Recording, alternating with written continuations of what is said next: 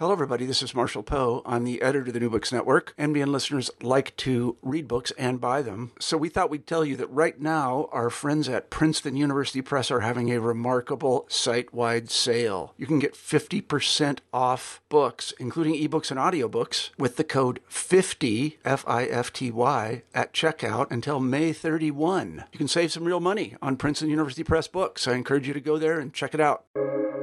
Welcome to the New Books Network. Hi, this is Rebecca Buchanan, host of New Books Network, New Books and Popular Culture, and today I'm here with author Nick Brown to talk about his new memoir, Bang Bang Crash. Nick, thanks for being here with me today. Well, thanks for having me. I'm excited. Could you start by talking a little bit about why you decided to write this memoir at this time? Well, there are two, in the largest sense, in the book, I'm a little bit weird about my past as a musician, and I get awkward around the topic, and I have, for a long time, not been able to figure out why. And if I've learned anything as a writer, it's that if something is weird and awkward, it's usually probably something interesting to write about, too. So that was always sort of like, hovering around this topic. And then there was one story about my musical career that sort of people would always ask me to tell, and it was a good story, and I thought, well, I got to write this down. This needs to be an essay, and I started on that, and it took me 10 years to write the essay, and it was really long, and my agent was like, this isn't an essay, this is a book, and so I turned that into an essay. I realized I was trying to write about my life now, my life as a musician, and all sorts of thoughts about art and identity, all in one quote-unquote essay. So the book project itself sort of more specifically expanded from that. And that essay is in the middle of the book about a band that I was in called Falcon that sort of was a real transition point for me where I really went from drumming to writing. Right. And you start, like you said, you don't like to talk about yourself as a musician, and you that's one of these themes through this book. We read a lot of memoirs of musicians or memoirs of writers, and those musicians talking about their love of music and really wanting to talk about that. But you are kind of get to a point where you're like, yeah, this is just it's not cutting it for me anymore. And it's this thing where you are really, throughout the essays and throughout the book, you're really sort of wrestling with that. That's for sure going on. There's one way to look at it, or this is the way I think of it sometimes, is like less about a divide between drumming and writing, but sort of just a continuum of me working in the arts, And so if I think about it that way, like my drumming was when I was working like as a crew person for another person's play, and like my writing, all of a sudden now I'm the playwright, And so in that way, like I do see it as sort of a continuum, and, you can see why I wouldn't necessarily want to go back to being a crew member. But of course, that isn't completely what drumming is about. And it's much more complicated than that. And yeah, I still, what's interesting is I wrote this whole book sort of exploring my ambivalence about my musical past. And I'm not sure I came up with a great answer. I got into a lot of interesting questions, but I love music, I love drumming. I think about it all the time. So it's not like I'm ambivalent about caring about sort of the magic of music, and especially about the magic of the experiences I had as a musician.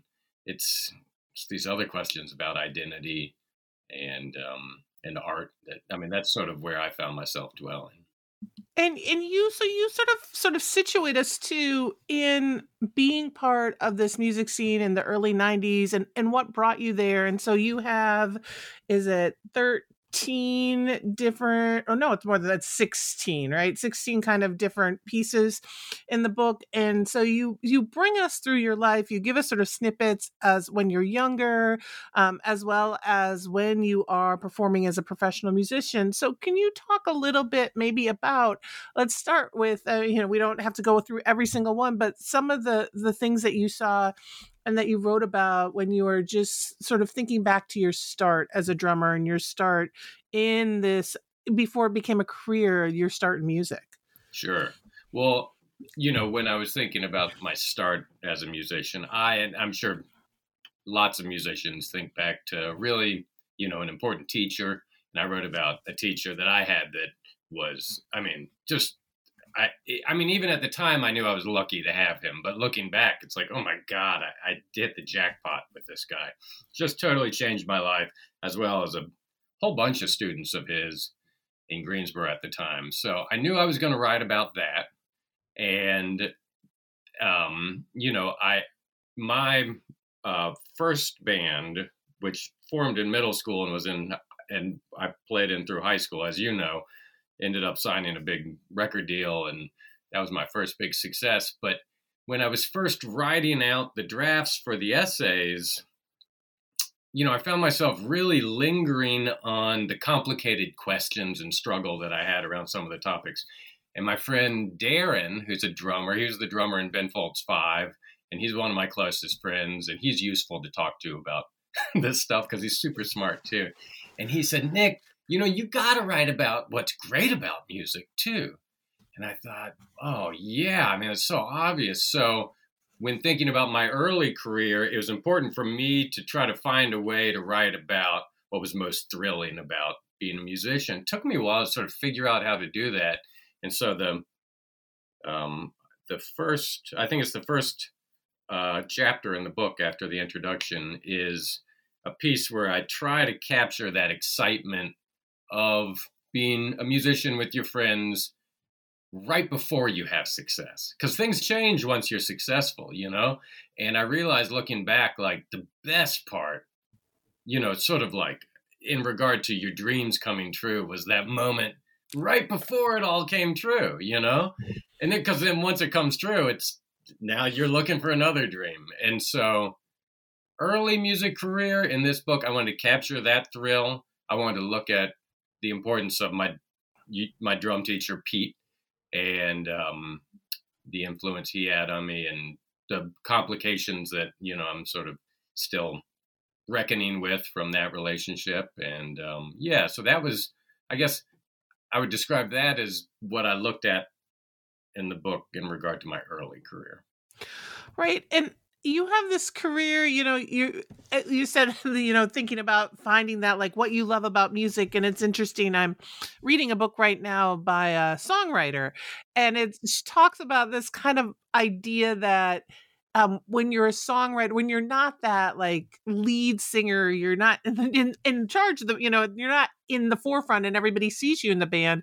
It's this very different relationship to music, to the band, to what that means. And that kind of comes through in some of the ways you talk about drumming and being a drummer, right? That people don't, the musician, the singer can go and sing a song somewhere, but nobody, at one point you talk about, nobody wants to hear someone just play the drums, right?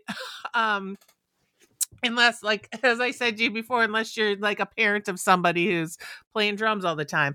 But right. So could you talk a little bit about that too? Like toying with that idea of what it means to be a musician, but be a rhythm musician in the band, right? And kind of how that plays out in some of these pieces in your work. Yeah, well, as a drummer, I was never tortured with the desire to be quote unquote more than a drummer, right? I don't sing well. I don't play a melodic instrument. I'm not a songwriter, and we all know, and of course there are lots of jokes about the drummer who, there's the classic, what's the last thing a drummer says to his band? Let's try one of my songs. I never fell into that punchline because I just honestly loved playing the drums. That's the instrument I wanted to play, and I played it, and it was very uncomplicated for me in that way. And I was, and am, I'm a good drummer, and I was good at working in bands, I mean, I showed up on time. I learned the parts. I can read a chart. I'm not a drug addict. The bar's pretty low. I got a lot of work because of that. And so I didn't have this desire to be on the front of the stage. But the other part of that is it was very rare that I'd be working as a drummer on an artistic project or in a band that I felt like was just right in line with what I was interested in doing artistically, And so those are two different things. Like, I was very good working with musicians and making songs sound great, but I wasn't always in the band that I wanted to be in, I mean, I'm not sure anybody really is. I mean, I was a few times, but then when I started writing, I realized, like, oh, this is the band I want to be in. Like, I can make all the artistic choices. As a musician, there's a lot of time you spend just being embarrassed of being yourself. You know what? You're like, you got to go do stupid stuff. You got to go on, and that's part of the deal. That's part of what's great about it. And in one way, like, as soon as I started writing, I realized, like, oh, I don't have to do anything that's like I feel embarrassed to do. And so in that way, it was immediately intoxicating artistically because it could just be what I wanted it to be. And so, that's a profound difference between the two forms. But also, I think the real reason why I've found myself, I was going to say more satisfied with writing, but in a way, it's not missing the drums as much as I would have guessed I would have once I stopped working as a drummer. Right. And you talk about that too, that idea of, like, when you finally decide, like, and maybe could you talk a little bit about, like, when you finally decide, like, you or maybe give in to that idea that I'm going to write, how that relationship with your drums and drumming changed, because that appears too throughout these essays. Well, it took me a long time to realize that I'd quit playing drums. I'd moved to Iowa to go to grad school, and, which is the death knell for any music career. And,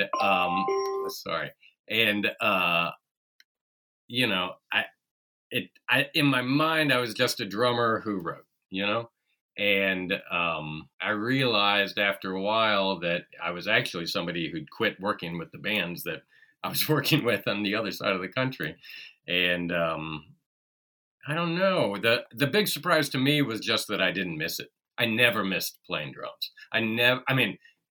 That's hyperbole. I miss working with my friends who are talented musicians, but oh man, I couldn't believe it that I didn't miss being on stage, any of that stuff. The writing just sort of satisfied all that. One of the other things you do in the book that I wanted to, have you talk about a little is that two of your pieces are more photo essays, right? So one about your drums themselves and one about musicians that you played with. And so can you talk a little bit about those photo essays and the choice to include those in your work? So when I was thinking about writing this book, I didn't have a guide of another memoir written by a musician that really spoke to me in a craft level around the same sort of thing that I wanted to do. I have a hard time reading memoirs by musicians, honestly, because it just gets all complicated with work for me. You know what I mean? I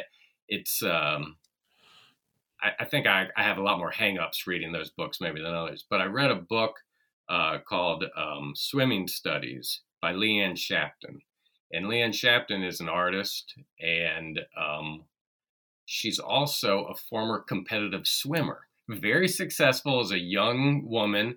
She was like number 8 in Canada at the Olympic trials, which is amazing, but also like, okay, well, you're number 8. You didn't make the team. I think of it like, me, I was a drummer. I was successful. You don't remember me. You probably don't remember my band, but I did it for real. It was a real thing.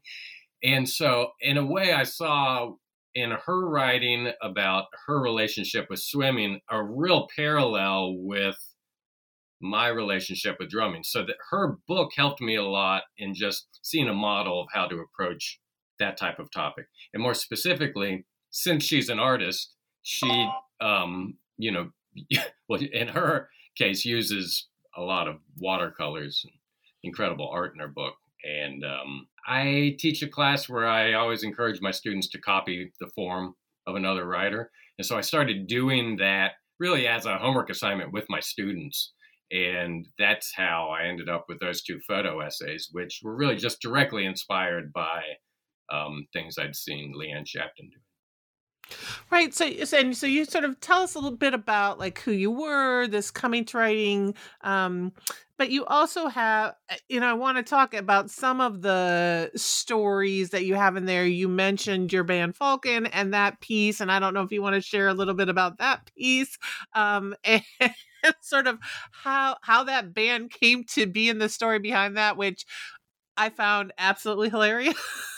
In the Well, best it way. is hilarious. And that is the story that I reference that, my friends do know about, and they'll, students every now and then will get wind of this and will ask for the story. But I mean, the short version is that in New York, I was working as a sideman for a lot of real acts. And there was one side band that was not important and was just for fun. Of course, that was my favorite band. I mean, I think that band is great. But since I was the writer, this was before I was working as a writer at all. But since everybody knew I was into writing, my job was always writing the band bios. And for Falcon, since the band bio didn't matter because we weren't a quote unquote real band, I made it up. And it was a ridiculous story to my mind about us being the tribute band to a young songwriting prodigy, a child who died years before, and we found his old songs and brought them back to life, which honestly I thought everyone would think was hilarious. And quickly I realized everyone thought it was true, and which was sort of a hellish discovery. And, the interesting sort of takeaway from that, though, for me was that it was, in a way, the first success I had as a writer was writing that bio and realizing that people thought there was this incredible story. I got a call from the New Yorker who thought it was real, and the Village Voice and NPR, and the Entertainment Weekly. And it's hard it was crazy, sort of the fallout from that. But now the takeaway is like, yeah, that was my first success as a writer. And that band is great. And actually, I just got an email from those guys about 3 minutes before we started this interview. We have some new music that, believe it or not, we are working on again. So I'm not completely out of the game. In reading that, I was like, this is the best. And the fact that people believed it made it even a better story to think. Yes, it was horrible though, because I did not want to fool anybody. And then we let it get out of hand before we even knew it was getting out of hand. Luckily that band didn't have, enough success for it to ever be like a problem. But in my mind, there are just a million fake band bios, there's like, what were the stakes? Who cares? Like everybody knows people make up their band bios. At the time, I remember the day I was writing that bio, somebody had been joking about how Jack White and his wife, in the White Stripes, were telling everybody that they were brother and sister. And I was like, oh, that's hilarious, and that like, oh, okay, I'll just make up another ridiculous story. But it got a little out of hand. So are there other, there's many stories to her, but are there other stories that you want to talk about right now or highlight, or, that really sort of were something that you were, I don't know if excited to return to or think about as the right phrasing? Yeah. In a way, writing about my very first band, Athenaeum, was probably the most interesting and in a way exciting thing, because that was probably the act I'd been sort of like hiding from and running from my whole life. Mark, the singer of that band, who I'm still really tight with, told me that when I think about Athenaeum, it's like when people look at like pictures of themselves as middle schoolers. That is just like, you're like, oh, I can't, like, I'm going to hide this photo. And he's right. He's also literally right in the way that, like, I was in middle school. There are photos of me from middle school in that band. I was the youngest guy in the band when we first started. But, it was interesting to find a way to write about being in that band. In a bigger way, to find a way to write about doing something important with my best friends when I was a kid, and whatever that case is, that can be hard to write about, especially when it's a true story and you have to get back in touch with people and do some fact checking. And so that was sort of heavy and interesting and sort of exciting. And it wasn't, I don't dig up any insane skeletons from my past or anything, but it was just sort of cool to go back to some of that material and to reconnect with those guys in a way. In a way to have an excuse to, because now we have a chance to talk with each other about that time and to go play a reunion show and stuff. So, that was cool. Yeah, so that is perfect, because that was one of the questions I wanted to ask you is how you kind of researched and thought about this book, right? I think often people think you write a memoir and it's just you sit down and you just write it, but there's a lot more to that. And so that was one of the questions, like thinking about choosing the points in which to sort of dive in and research. And so can you talk a little bit about that process? Yeah, in a way, a lot of it was, I didn't have to do a lot of research in the way that, I would have if I was doing a, magazine assignment on basket weaving or something. A lot of it was like just drafting out memories and then figuring out which ones were going to make the cut, And so I reached out to people, I talked to people, but I guess, fact checking was in a way one of the most interesting parts for me, because I approached it in this way. I wrote these essays and tried to get it right without doing a ton of research beforehand, and then would send them out to the people who were in them to have them fact check them, which is a way of preparing your side of the conversation for 9 months before the other person gets to respond. And it worked out. In an interesting way, I just sort of liked figuring out what I wanted to talk about with some of these people from my past. But, I guess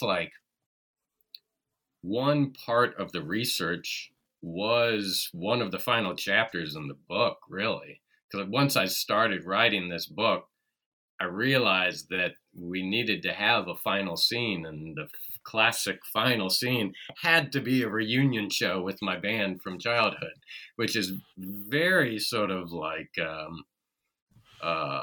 what's the word? You can read that as being very sort of renegade, or I don't know, that I'm just out there to use this, real life for my purposes, which in a way, I guess I was, but it was much bigger than that.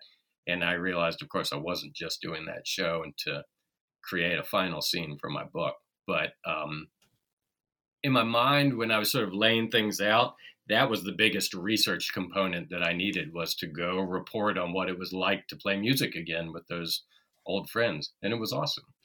Right. And it's interesting because you also talk about playing music with your daughter, right? And sort of that, and having kind of a different relationship with music as a parent, and kind of that situation. So could you talk a little bit about that and that kind of relationship with music? Yeah. Well, just in the past handful of years, as you mentioned, I've had a daughter who was taking piano lessons, and I played with her some. And then, I'm a professor here in Clemson, and I had a friend who teaches music here and has used me as a accompanist for his jazz band at the local technical college. And of course, those are very, very, very different experiences than being an in-demand, session musician. And beforehand, I thought it was going to be all sort of benevolence on my part, giving back. I'm giving my great gift of drumming back to the community. And that wasn't what those experiences were like. It was different and a lot better, honestly, I write in the book about my experience playing with my daughter and helping kids out with music lessons and playing with these this local college group, that it was really a gift, like for me, not for them, to find a really profound way to actually connect with the community, especially in a small, conservative, rural, southern, town. Artistic connections can feel even more profound, and so I've taken a lot away from playing music now, even though I still don't play music often. But it's a very different thing. It's all just about being with people and helping out. So I have to ask too. So you have this book about writing and being a musician and being a drummer, and then you have an essay on tennis. Yeah. So, which I really kind of loved. And because it was not only about, it was about playing tennis, but it was also about you talking with your friend about his experience playing against you and this. So can you talk about this, your tennis essay? Yeah. Well, I mean, you're right. It sounds like it has nothing to do with. But it does have everything to do. It was like, it felt like I'm like, we're going into tennis, but I'm like, it works. Yeah. Well, I have a friend, his name is Trip Phillips, and he's a tennis player. And we our careers paralleled each other very closely. He was very successful, albeit he's a doubles specialist. So sort of like being a drummer. Like, you don't know Trip Phillips. You might have seen him on like the undercard on the doubles semifinal after an important, but like, and he's a world-class tennis player. And we were friends when we were both sort of coming up, and then we both changed our careers at the same time. And so I do think of him in a parallel way to me in regard to dealing with sort of excellence as a young man in something and then moving away from it. But what I write about in the book was when I really stopped playing drums, I got totally obsessed with tennis. And I don't think it's a coincidence. There's something about the physical demands of repetitive practice that was very, very satisfying to me. And the technical minutia. And so I see parallels in that. And I guess what made sense to me in the book to write about it is I was interested in this book in what happens to an artist once you take that art form out of their life. And that time also when I got really obsessed with tennis was when I hadn't started to have success as a writer yet. And in my mind, sort of my artistic life was over, at least professionally. I'd keep plugging away at it. It might work out. And that was a struggle, that was hard. And tennis entered that void. And so, in the essay, I challenged this professional tennis player to an actual tennis match in which, of course, I lose as badly as you could ever lose. But it was an exploration of me sort of in what I did at that time in my life when I had a void and what sort of, what got sucked into that vacuum. And in my case, it was tennis.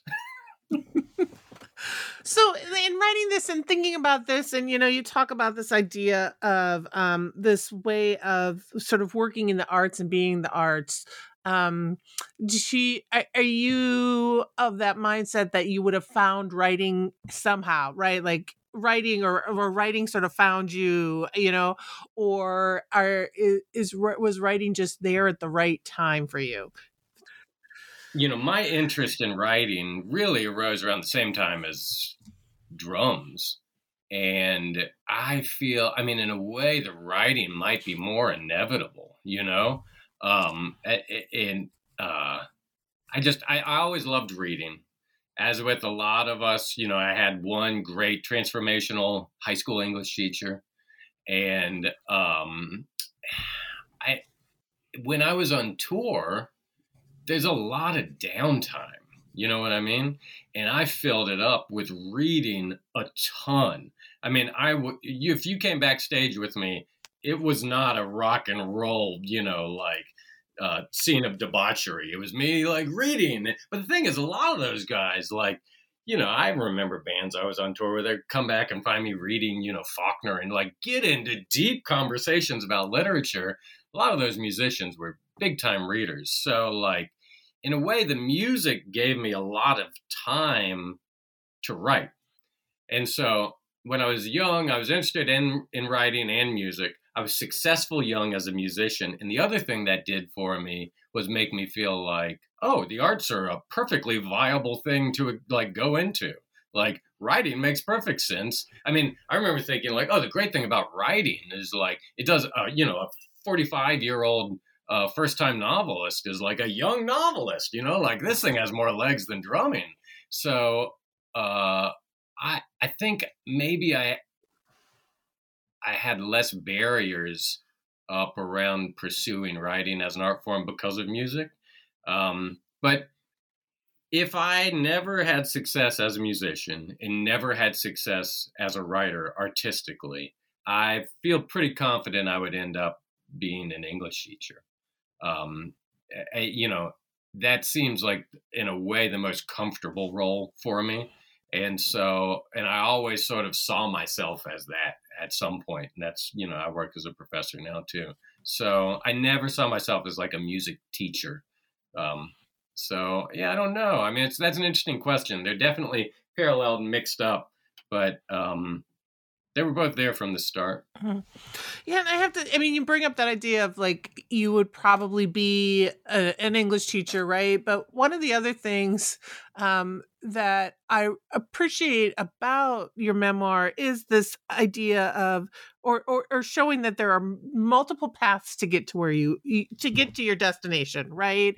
That you don't need to, if you want to go on the path of going to school, that doesn't need to happen like right away, right? You can sort of weave your way into that and find, and it might take some time to find that space, but that's okay, right? And you kind of talk through what that means. Yeah. Well, and, more specifically, in my case, I didn't go to college for 5 years out of high school because, I was playing music, and, that was so great for me. I mean, I can't believe I got in that I could go when I could finally go. That I write about how great it was that worked out. But, I talk about that with my students a lot. I mean, that's the time of life to explore some of these, quote unquote, sort of riskier, career choices or interests. But like, I'm sure a ton of musicians that are like this, which is like, when I think about the people who are successful as musicians and also as writers, it's not the artists who are most talented. It's the people who actually did it.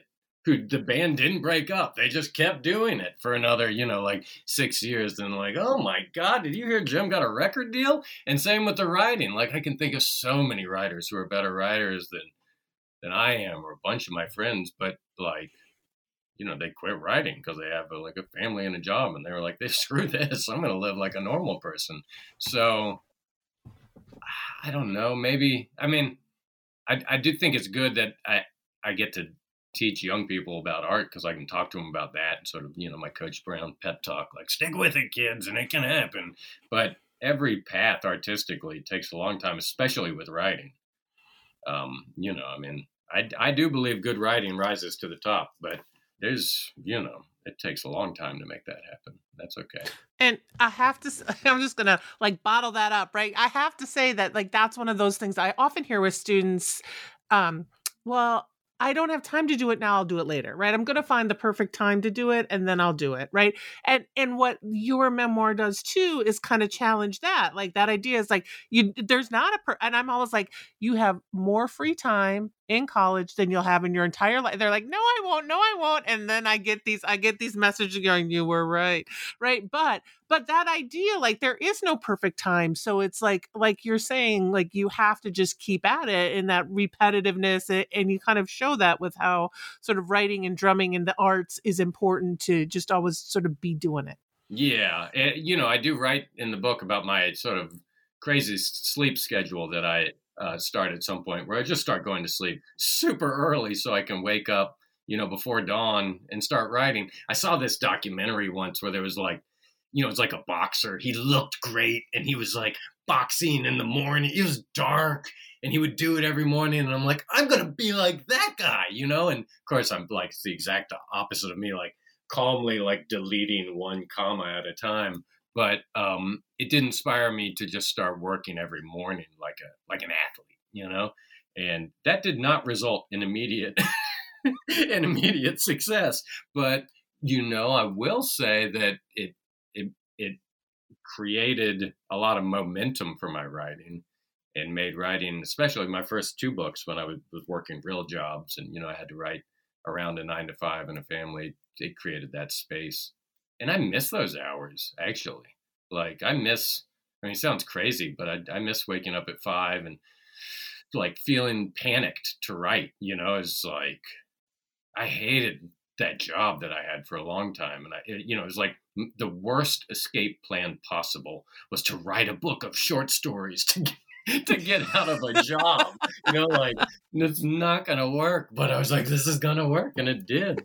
So I do sort of miss that pressure, that thrill of sort of that desperation of those early hours when I was cranking away.